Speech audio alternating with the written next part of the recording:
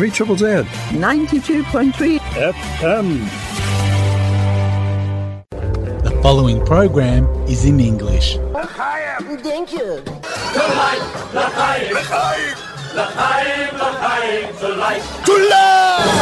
You're tuned in to L'chaim, to Life, with your host Morris Klein, who just happens to be my baby brother. Shalom Aleichem, Shalom Aleichem. Welcome back to L'chaim, to Life, Jewish Life and more. And Chanukah Sameach, everyone. I have to tell you, I've outpaced myself. I am all ponchkud and sufganiyot and latged out, and we're only halfway through our beautiful Chanukah. I'm not sure that I can keep from platzing. I'll tell you something. I wish the UN, you know, that anti-Semitic United Nothing, would platz and platz big time. 2 days ago, on the 74th anniversary of the United Nations decision to recognise the Jewish people's right to statehood and the partition plan, on November 29th, the UN held only a solidarity event with the Palestinians while ignoring the founding of Israel and the history of massacres and expulsions of 850,000 Jews from Arab countries and Iran.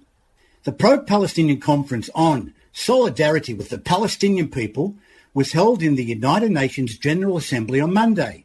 The conference, intended to strengthen support for the Palestinians' right of return, was attended by the President of the General Assembly, the President of the Security Council, Juan Ramon de la Fuente Ramirez of Mexico, and the Palestinian Authority Ambassador to the UN, and the representatives of Palestinian civil society. I am sick of the anti-Semitic UN, United Nothing. I could bang on about this for the whole program. That said, I'll leave it for another time, as we have two excellent guests waiting, along with our radio tour guide in Israel, Effie Jacobi. And on with L'chaim, to Life, Jewish Life and more, here on 92.3 FM, 3ZZZ. Stick around. Private Members Business, Notice number 4, the member for Goldstein to move motion relating to Jewish Australian Internet Radio. The member for Goldstein has the call. Thank you, Deputy Speaker. I move the motion relating to the Jewish Australian Internet Radio in the terms in which it appears on the notice paper. Because making sure that every part of our community is represented in the media and that people have an avenue and opportunity for their voices to be heard is critical. Australia's community is blessed and enriched by the incredible Jewish heritage and cultural traditions that inform the development of the fullness of the Australian way of life. And J-Air, of course, provides a critical role as part of that rich social fabric so that Jewish Australians can hear the voices and the issues of concern to them. And I'm very proudly a representative that represents the third largest Jewish community in Australia, divided between McNamara and Goldstein, as well as Higgins as well. And we're very proud to make sure that we support this important community organisation, support its ongoing broadcasting to support our fellow Australians. As the clip indicates, that was Federal Member for Goldstein, Tim Wilson, in Parliament throwing his much appreciated support behind J-Air in its endeavours for securing its own radio licence. Joining us tonight on L'chaim is Member for Goldstein, Tim Wilson. Tim Wilson, welcome to L'chaim, to Life, Jewish Life and more. Thanks so much for having me.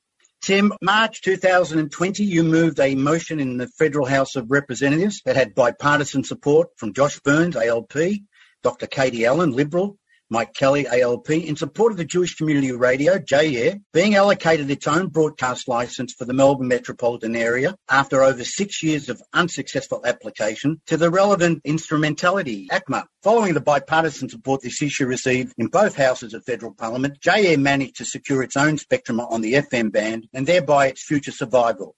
Our executive producer of L'chaim, Dr. George Banky, was the immediate past president of J-Air, and I was a presenter at J-Air for over 6 years, as well as being on the board for a number of years. It was George who put in motion and worked tirelessly for J-Air successfully securing its own licence. Tim, on behalf of the community, I would like to thank you for your ongoing support to the Jewish community that is highlighted in the clip that we played before introducing you tonight.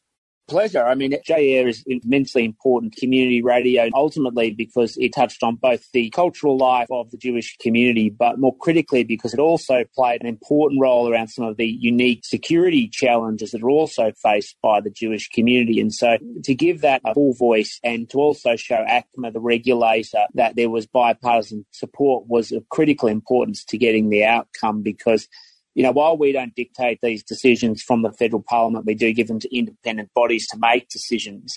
When they see clear bipartisan commitment and bipartisan support, it can have a big impact in their decision making. And I was very happy to see myself with, the Labor member for Macnamara, Josh Burns, back in that motion, but also people like Senator James Patterson give an endorsement in the Senate as well, because it's a sign of what happens when you have a good community organisation, just like many Jewish community organisations, doing good work and getting the rewards that are just. Terrific. Well done. Tim, prior to being elected to federal parliament in July 2016, you were Australia's Human Rights Commissioner. In that role, you worked with government to reform laws to stop and prevent terrorism, improving economic opportunities for Indigenous Australians, as well as standing up for marginalised communities from public harassment. You're also an advocate for protecting free speech and religious freedom. Great stuff. And you are Assistant Minister to the Ministry for Industry, Energy and Emissions.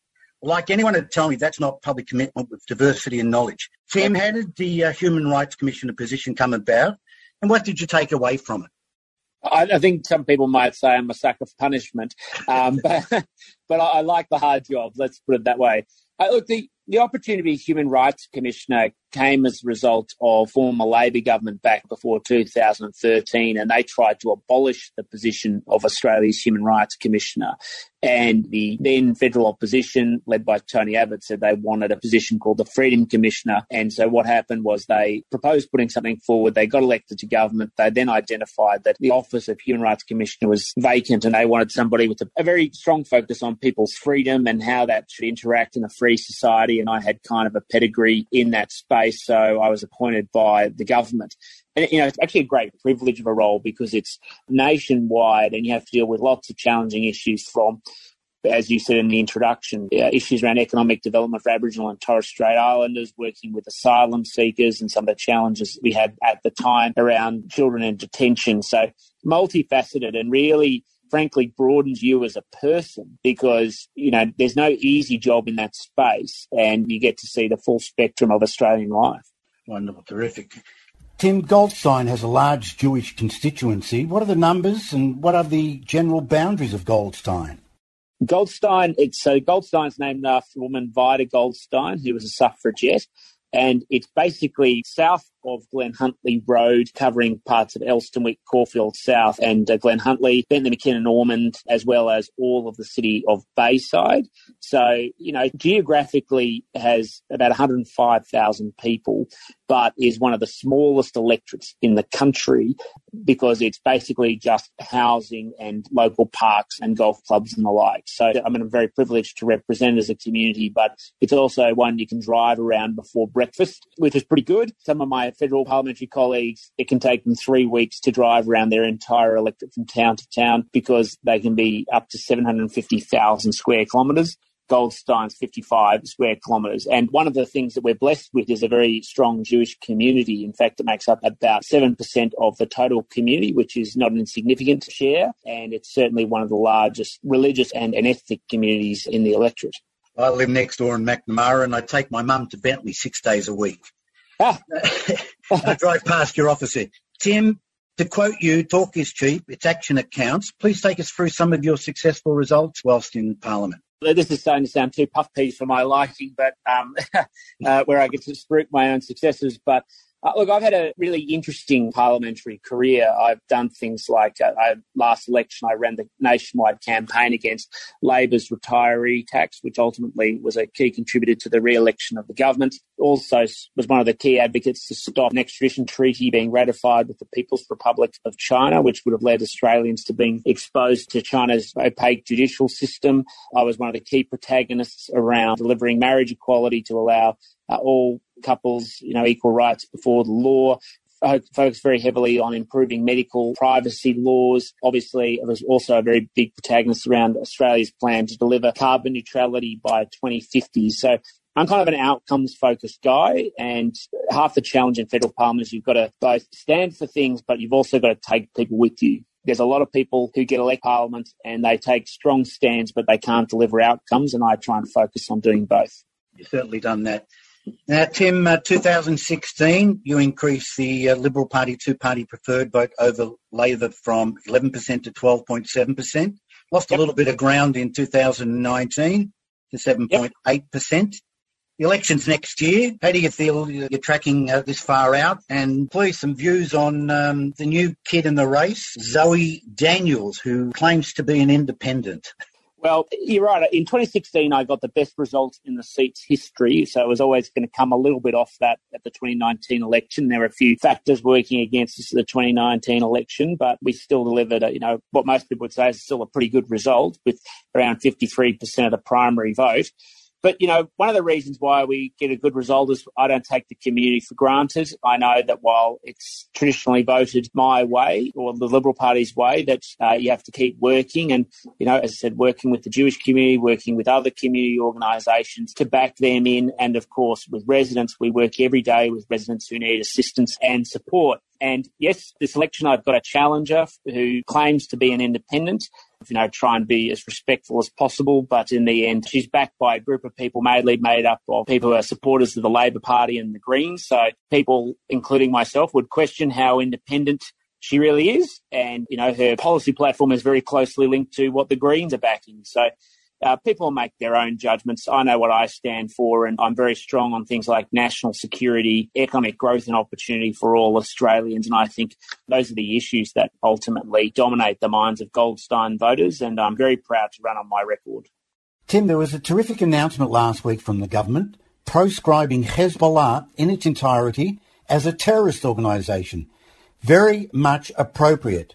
Well done to all, and I know a previous guest on L'Chaim, Senator Patterson, was a driving force there. Your views on that, Tim?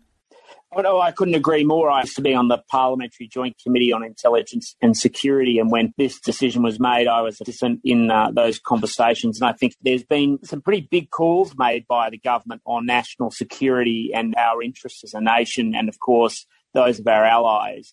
And we haven't been afraid to make them. And the obvious big one was in the context of the nuclear submarines and the AUKUS decision. But listing terrorist organisations in their totality does have consequences. But we're deciding to do what's right, not what's easy or what's popular, by just listing one part or the other. Because, there are countries in the world, obviously Israel being a very important one in the context of Hezbollah, who deserve our backing against their terrorist threats. Great work. Tim, you wrote a book last year, The New Social Contract. Take us through that. Well, it's about 60,000 words, so I'll distill it into this, which is that I'm very concerned about the challenges young Australians face and making sure that we have the reform program we need as a country so that they have the same chance to get a good education, get a good job, be able to raise a family, be able to buy a home towards, of course, eventually seeking out retirement security.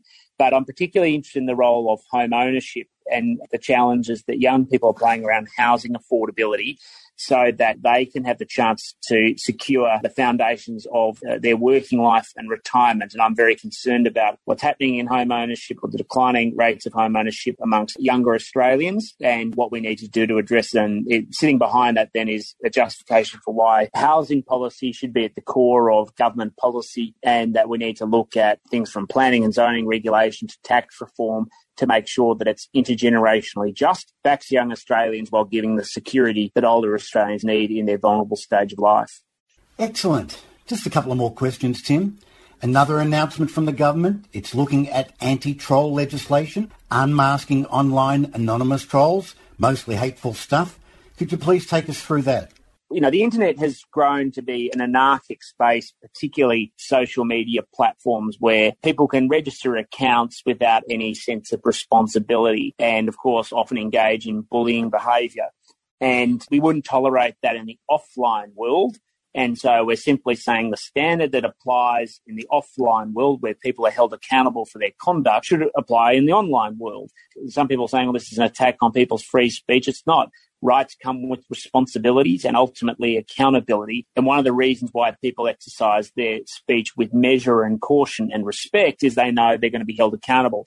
So we're looking at what type of laws we need to make sure that people engage on social media, people are identified, and that if they cross the line and bully or defame people, they're held accountable, because in some cases, the bullying conduct can lead to young Australians taking their own life because they fear that they live in a world that's rigged against them.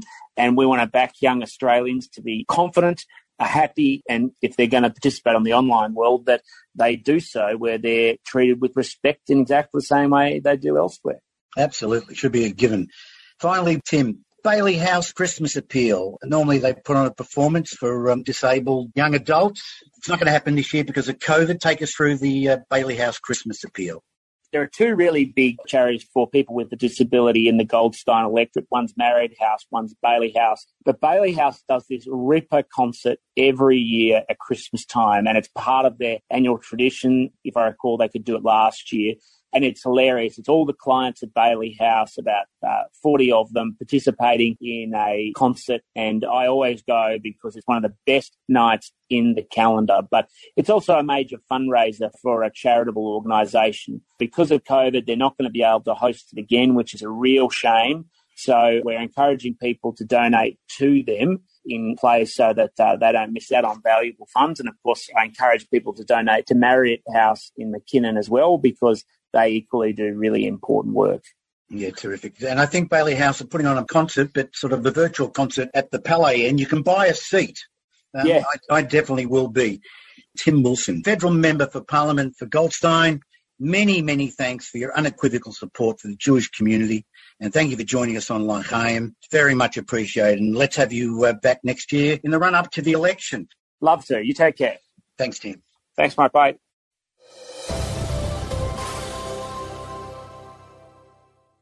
Wow, Federal Member for Goldstein, Tim Wilson, a real mensch. We'll definitely have Tim back on next year in the lead up to the election, and we'll try and get independent Zoe Daniels on the program as well.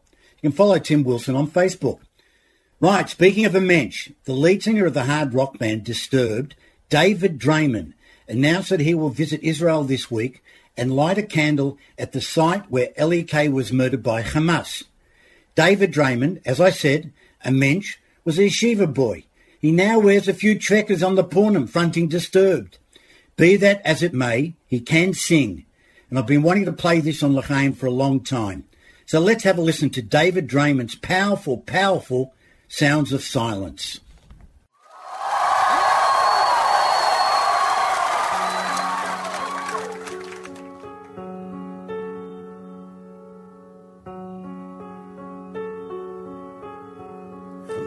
Darkness, my old friend, I've come to talk with you again, because a vision softly creeping left its seeds while I was sleeping, and the vision that was planted in my brain still remains within the sound of silence. In restless streams I walked alone, narrow streets of cobblestone, neath the halo of a street lamp. I turned my collar to the cold and damp, when my eyes were stared by the flash of a neon light that split the night and touched the sound of silence. And in the naked light I saw 10,000 people, maybe more, talking without speaking, people hearing without listening, people writing songs, and voices never shared, and no one dared disturb the sound of silence. Fools say that you do not know, silence like a cancer grows. Hear my words and I might teach you, take my arms and I might reach you, but my words like silent raindrops fell, echoed in the wells of silence, and the people bowed and prayed to the neon god they made, and the sign lashed out its warning, and the words that it was forming, and the sign said the words of the prophets are written on the subway walls and tenement halls, whispered in the sound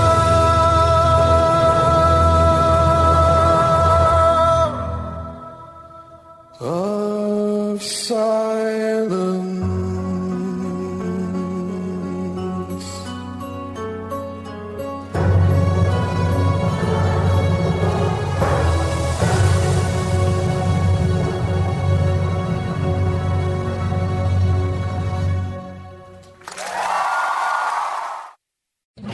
Suspicious abandoned object. Sometimes police close down a street to bring bomb squad. This time a suspicious Arab man. They closed down part of a hospital and streets nearby. For Israel News Talk Radio, I'm Mordechai Schenker. A scare but no bomb in the end, which is part of the strategy of terrorism. An Arab from the extended Jerusalem Hills area, Judea, Samaria, walking toward the Rambam Medical Center in Haifa. The Arab man seeming suspicious somehow, apparently. Also, one woman at the scene telling public broadcaster Khan she overheard the suspicious Arab fellow saying into his phone, "Today I will be a martyr." Police approaching him, the Arab running away, police hopping on motorbikes, pursuing, catching him, bomb squad coming and inspecting his bags. Israelis, students here for a year, tourists using public transit, from time to time experience a 20-minute delay, manage to find somebody who knows what's happening. Often it's just some medium-sized package, some passenger left on the bus or at a bus stop. Of course, better safe than sorry, so the bomb squad rolls in one of their robots to check and possibly safely blow it open if needed.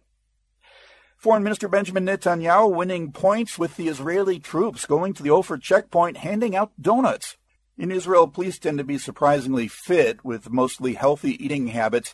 As one longtime Ola used to joke, she'd say, police in Israel, especially Jerusalem, they can't even keep one single Dunkin' Donuts open. But 18-year-old soldiers out manning guard posts, pizza, donuts make their day, in this case, their Hanukkah. Netanyahu is seeing a major increase in popularity in a recent poll, direct polls released by Channel 20.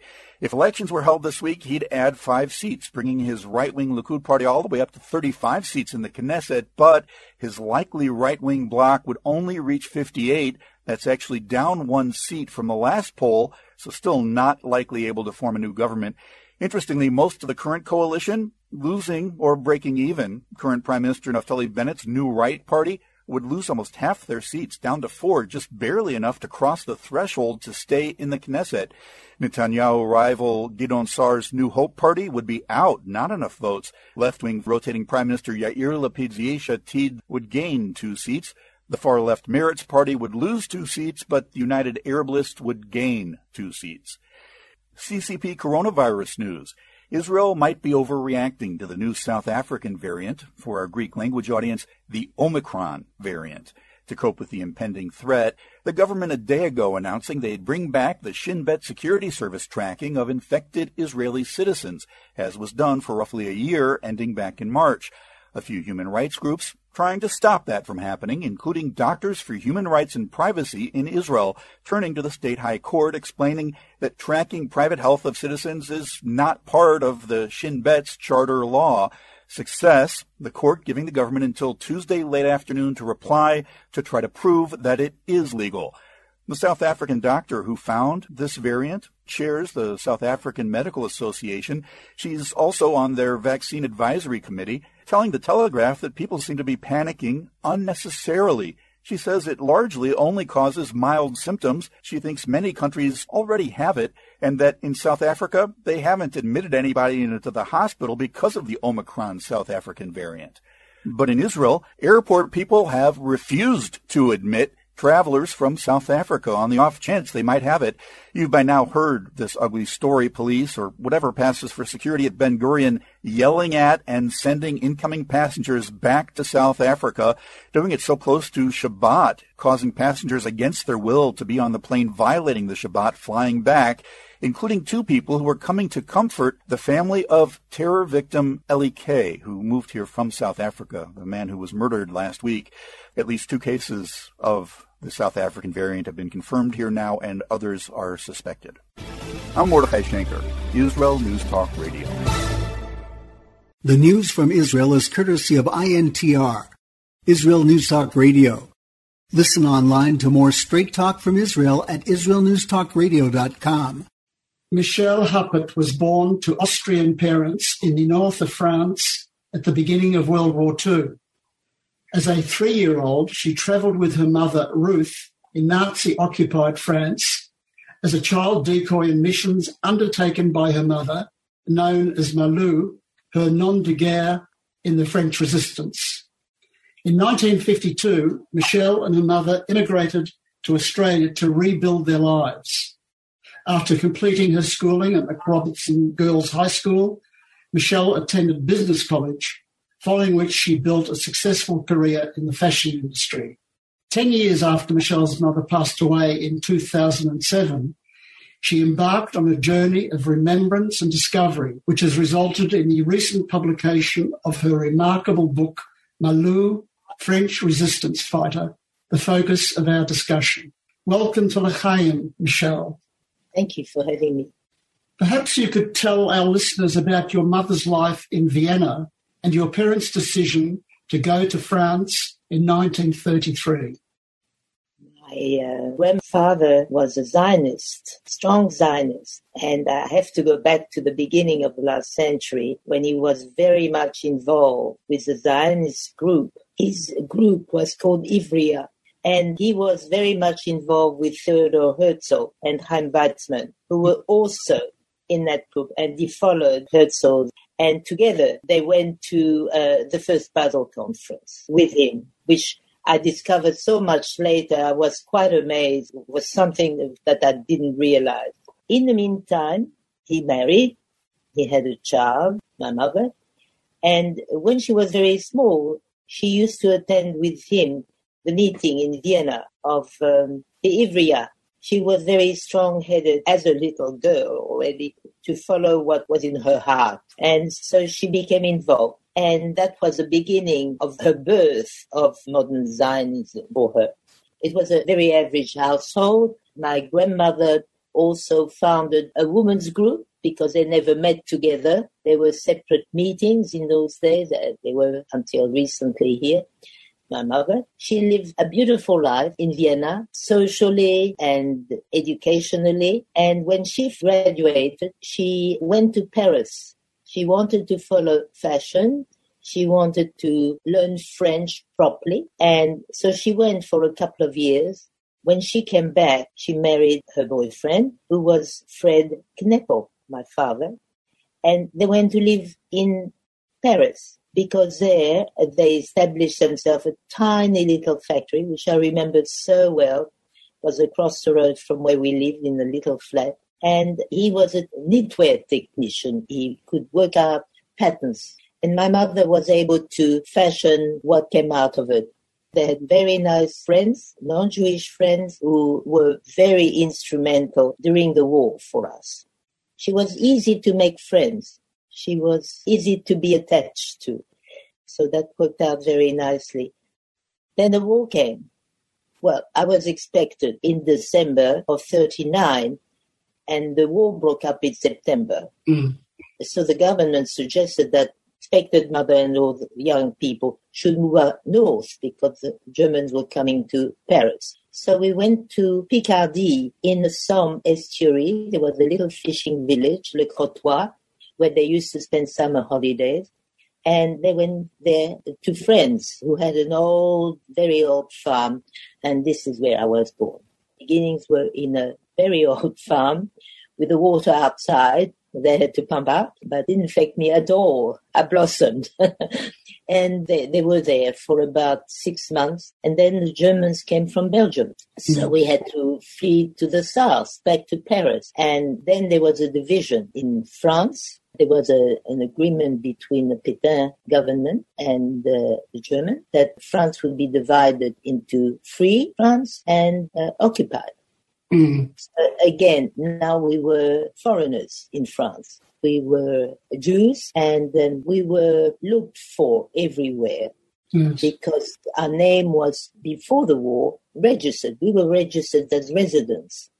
So they knew where to find us. That became a hide-and-seek existence for us. What were the circumstances that led Ruth to join the Maquis, which was made up of rural guerrilla bands of the French resistance fighters? We finally left Paris. We went to the south of France, but we separated because I had my father and his mother, my grandmother, and my mother and I. And we were 4, and with the baby that they carried in a shopping basket, it was not easy to move. So we decided to separate. We went southeast towards Bordeaux, and my father and grandmother went to Nice, where they had friends who were able to procure them with Italian passports. We also had some Italian passport. I don't know how it materialized, but our friends in Paris made it possible. And we ended up in Villeneuve-sur-Lot. And then we were hidden by Italians. They were escapees from Mussolini. And then she found out what they were doing. They found out how very important she would be in their group, and she became Malou because nobody knew their name. No one knew where they came from. Nobody asked questions, and Malou was the only name she gave. I believe that you were involved as a decoy, as I said in the introduction, and part of your role, you had a silent communication basically through facial gestures with your mother. Yeah, it was very interesting. From the beginning, we could communicate with our eyes, you know. I was little, so she used to shut her eyes and shake her head or smile and do this, and I knew exactly what I should do. It was amazing.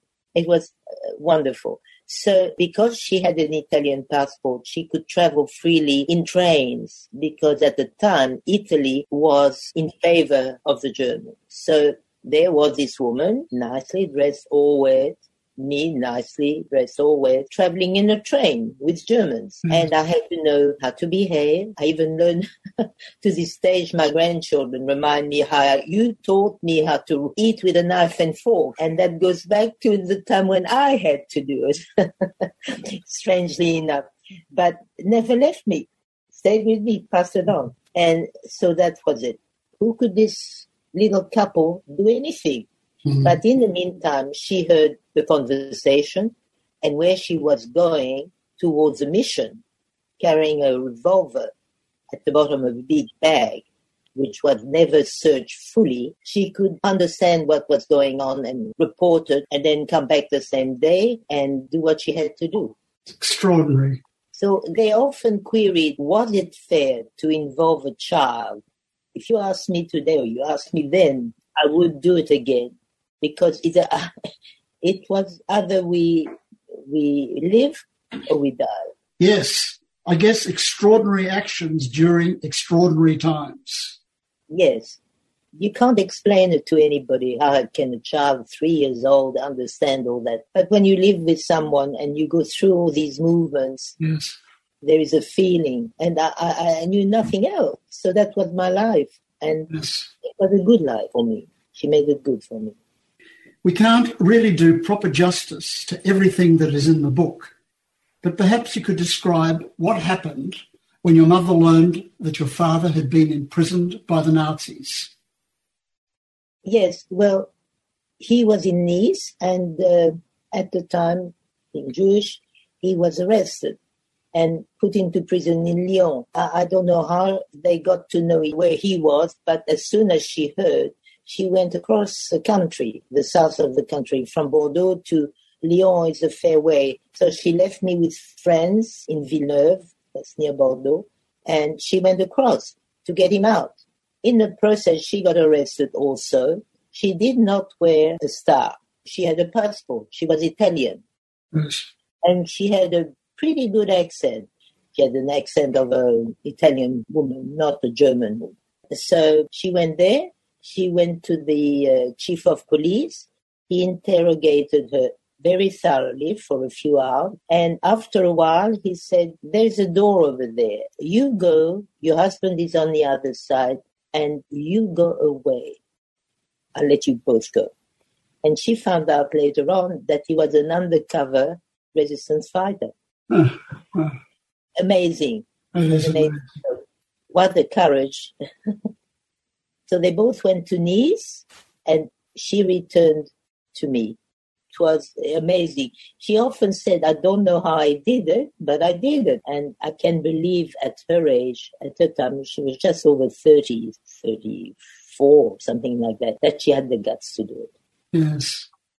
How difficult was the process of obtaining all the documents and other information you needed to write the book? I had pretty good memory with faces and photos. And all I had were faces and photos during the war. And I had quite a few photos at home. And I remembered where it was taken, the circumstances. They were happy circumstances. So I dug a little bit further. Then I had the help came across two wonderful women, as I write in the book, historian. One who was particularly working in that area where we live, which was amazing. She described exactly, she was studying that area. And the other one, Anne Seba, who wrote Les Parisiennes. It's a book I came across in a bookshop. And it described exactly the life that we led in Paris. So I rang her, I spoke to her, it was amazing. And so a lot of details were put together like a puzzle. So it took a little while, and every bit that I had to explain to myself and, of course, to the reader, what was happening in France, what was the political situation, because that's something that a few people knew about. And we had a map of France, which showed our travel, and which showed the division of France during that time, and that helped a little bit to see what we went through. It took a little bit of time. Yeah. Michelle Huppert, congratulations on your book, Malou, French Resistance Fighter, which is the extraordinary story of your mother and you. I thoroughly recommend the book to our audience, and I would also direct listeners to the Jewish Holocaust Centre's website, where they can watch Michelle's interview with the centre's Dr. Anna Hirsch, in which there is footage from her mother's testimony. Thank you, Michelle. Very, very much appreciated. It was a pleasure talking to you and to your listeners, and I thank you very much for this opportunity. Thank you. Thank you, Michelle Huppert with Maury. What a beautiful story about her remarkable mother, Ruth Kneppelstein, Malou, French resistance fighter. And what could be a more appropriate song than Leonard Cohen's The Partisan? And we'll be right back after The Partisan with Effie Jacoby in Israel.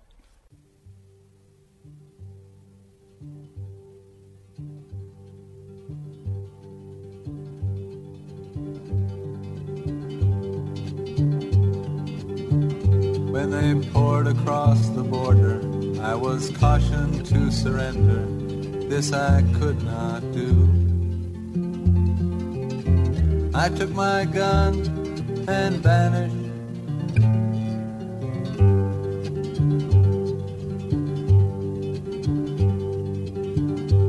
I have changed my name so often. I've lost my wife and children, but I've many friends.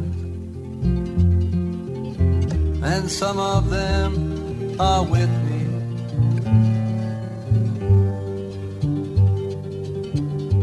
An old woman gave us shelter, kept us hidden in the garret. Then the soldiers came. She died without a whisper.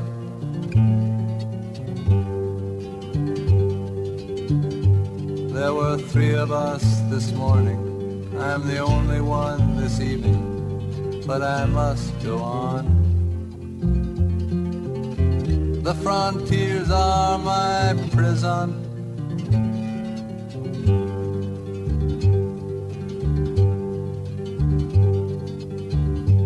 Oh, the wind is blowing. Through the graves the wind is blowing. Freedom soon will come. Then we'll come from shadow.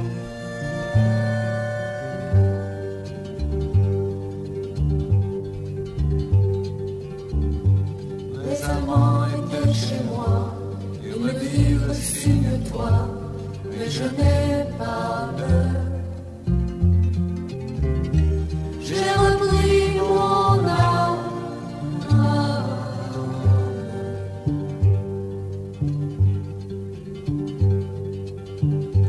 J'ai changé 100 fois de nom. J'ai perdu femme et enfant, mais j'ai tant d'amis. J'ai la France entière.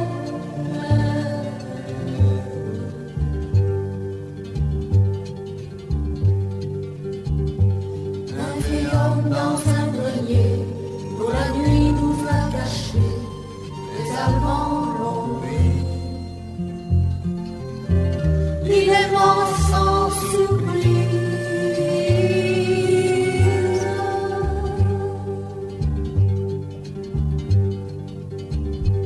Oh, the wind is blowing. Through the graves the wind is blowing. Freedom soon will come. Then we'll come from the shadow.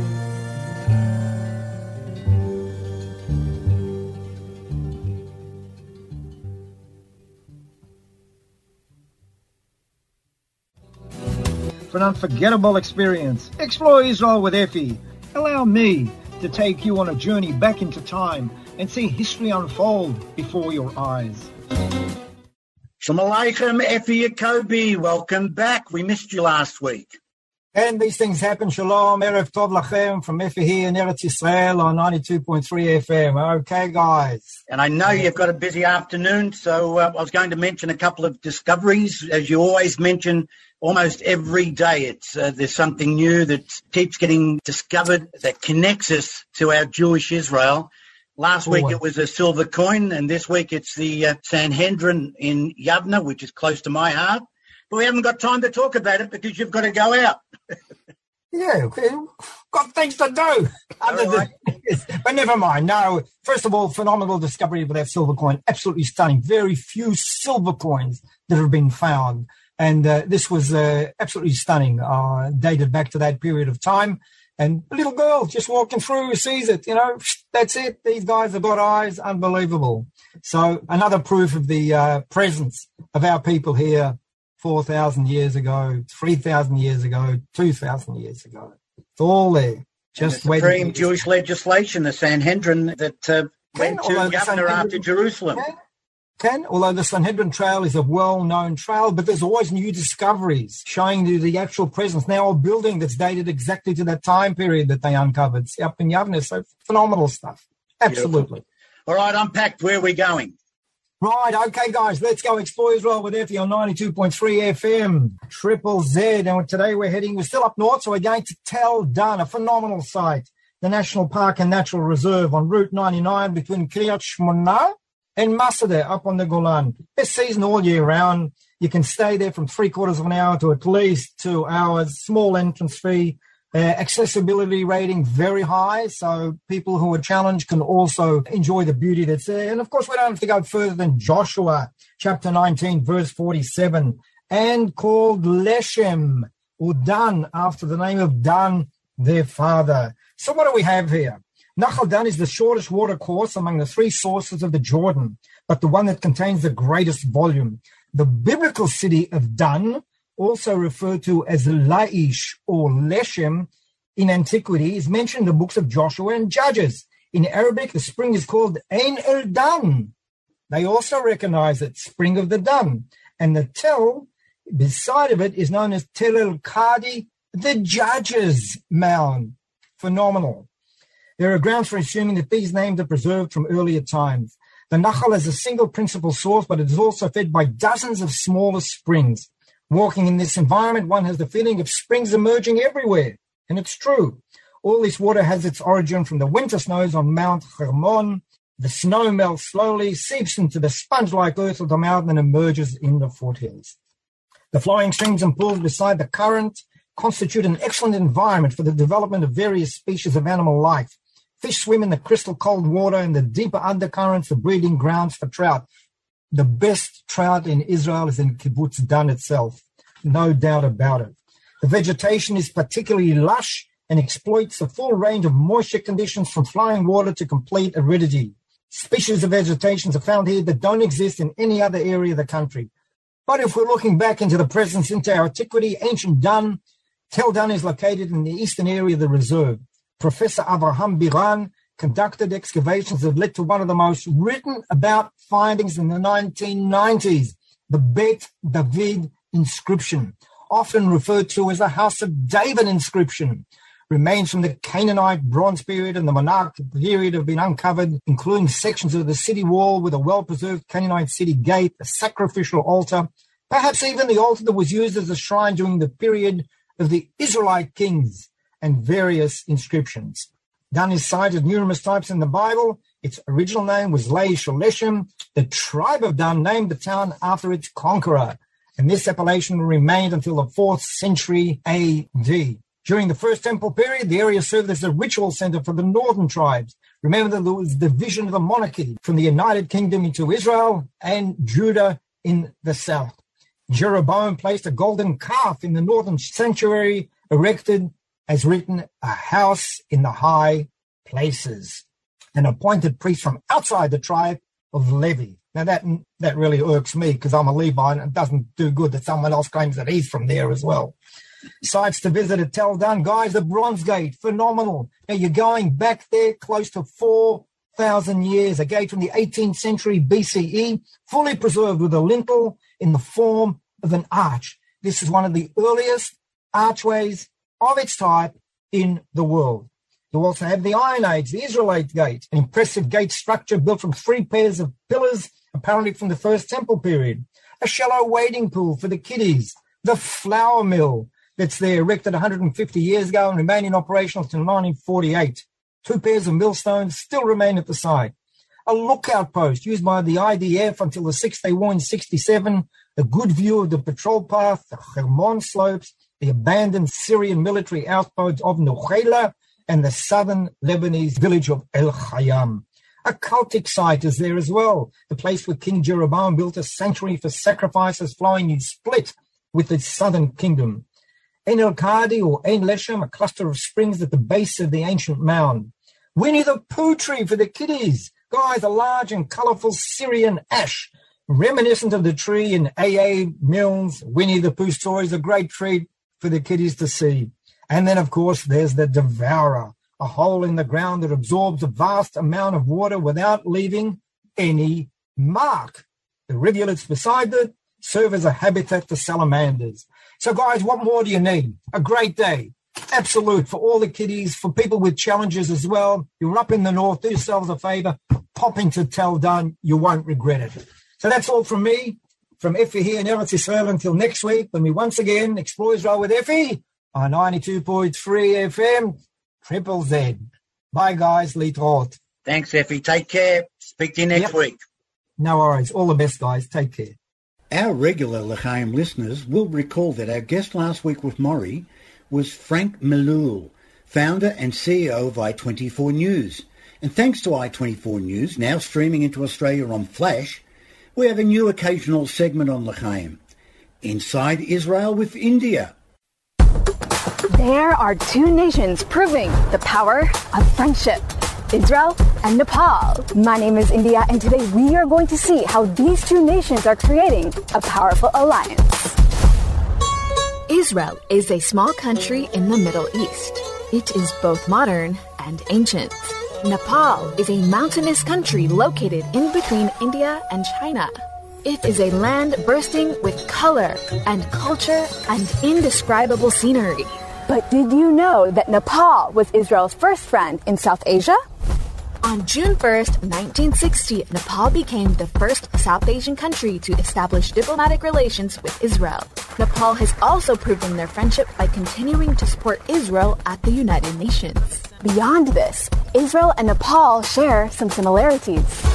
Nepal is home to the highest place on earth, Mount Everest, and Israel is home to the lowest place on earth, the Dead Sea. But more importantly, Israel and Nepal share bonds between their people. Thousands of Israelis travel to Nepal each year, and there are also thousands of Nepalis who live here in Israel. Seriously, Israelis love Nepal so much that they created a TV series that shows the lives of a Jewish family living in Nepal, even featuring Israeli actress Gal Gadot. And now, there is one extraordinary Nepali woman who I would like to introduce you to. Namaste, Salom. I'm Anjan Sakir, Ambassador of Nepal to the State of Israel. She was voted Diplomat of the Year in Israel, and I have more than 2,000 friends in Israel. Most of us are lucky just to have a few friends. But for Ambassador Anjan, it is her love for people that drives her diplomatic mission. Few months back, Nepal was badly hit by the pandemic. I wanted to send medical supplies to Nepal, and with the help of friends in Israel, we were able to raise $1.5 million in the medical supplies within 2 months. Even though she has a small team, the reach of her friendship went far. I believe connecting the people is one of the most important things to do as an ambassador. I look forward to seeing the bright future of Nepal-Israel relations, and I'm glad to be a part of this journey. From the lowest point in the world to the highest, Israel and Nepal carry a special connection. And with incredible leaders like Ambassador Anjan bringing Israel and Nepal together, one friend at a time, this connection is sure to grow. This is the power of friendship and alliance. This is Inside Israel. My name is India, and I'll see you next time.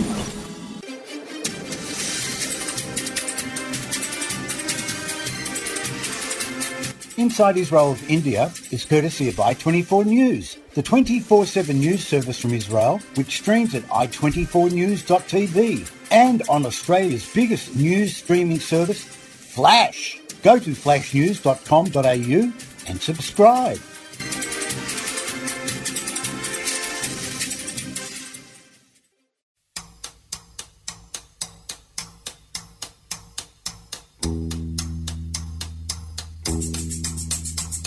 It's Good News Week. Have you heard the news? What did it say? And now for headlines from tomorrow's Australian Jewish News, the voice of Australia's Jewish community.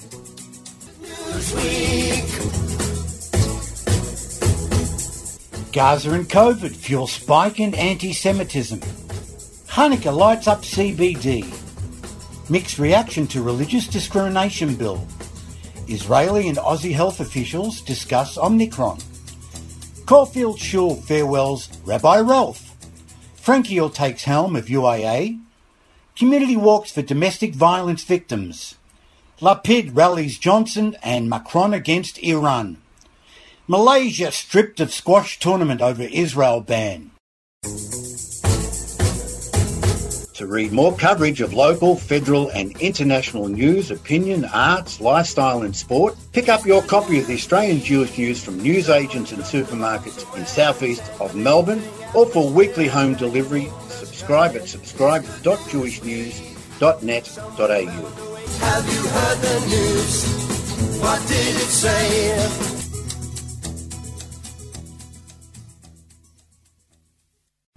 Right, you'll find in about 15 minutes to half an hour a recording of tonight's L'chaim program at 3zzz.com.au.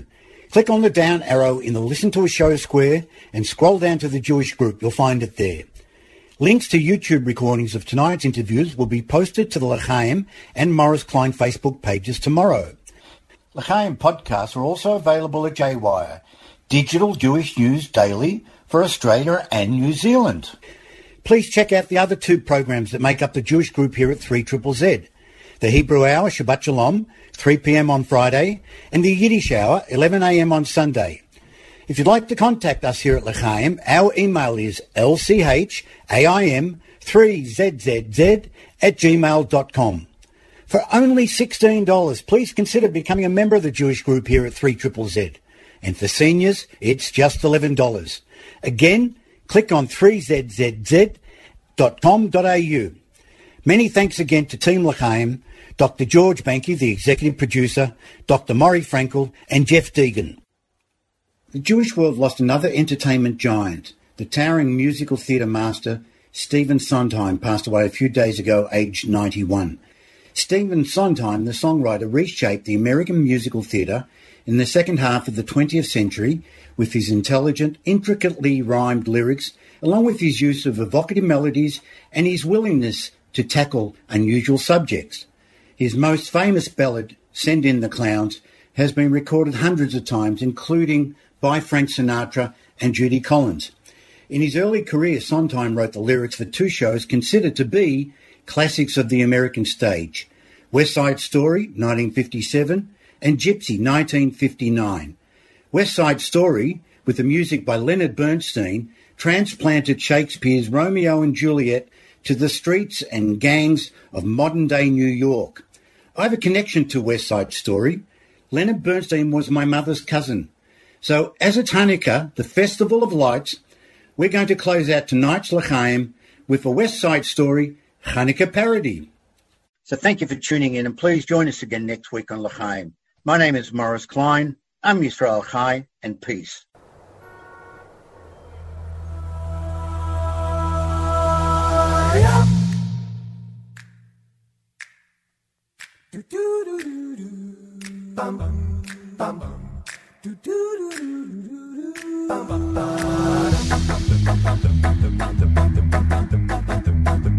Candles were lighting on Hanukkah, blessings reciting on Hanukkah, fried foods were biting on Hanukkah, family uniting on Hanukkah. I made a clay dreidel to spin. Why does it only land on shin? Sufganiyot with my family. I'll take a latke if you please. Chocolate money on Hanukkah. Latkes are crunchy on Hanukkah. Presents from Bobby on Hanukkah. I want a puppy for Hanukkah.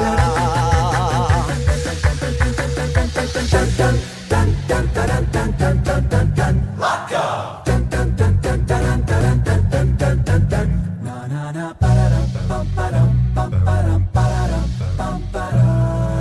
Menorah, come gather around the menorah and light each candle's flame while proudly we proclaim we're free. Menorah, recall the great temple's menorah and how the oil they found kept burning strong and proud brightly. Menorah, watch the flames as they're dancing, swaying. Feel the joy of the blessings we're saying. Menorah, with 8 lights, it's called Chanukiah.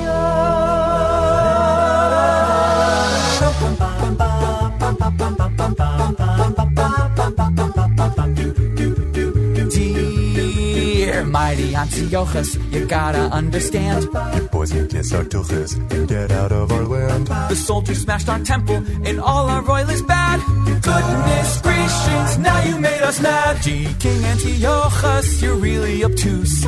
You'll never get us worshipping Apollo or Zeus. We don't bow to idols you're made out of wood. This polytheism's no good. It's no good, it's no good, it's no good. No, it's just no good. All this polytheism's no good.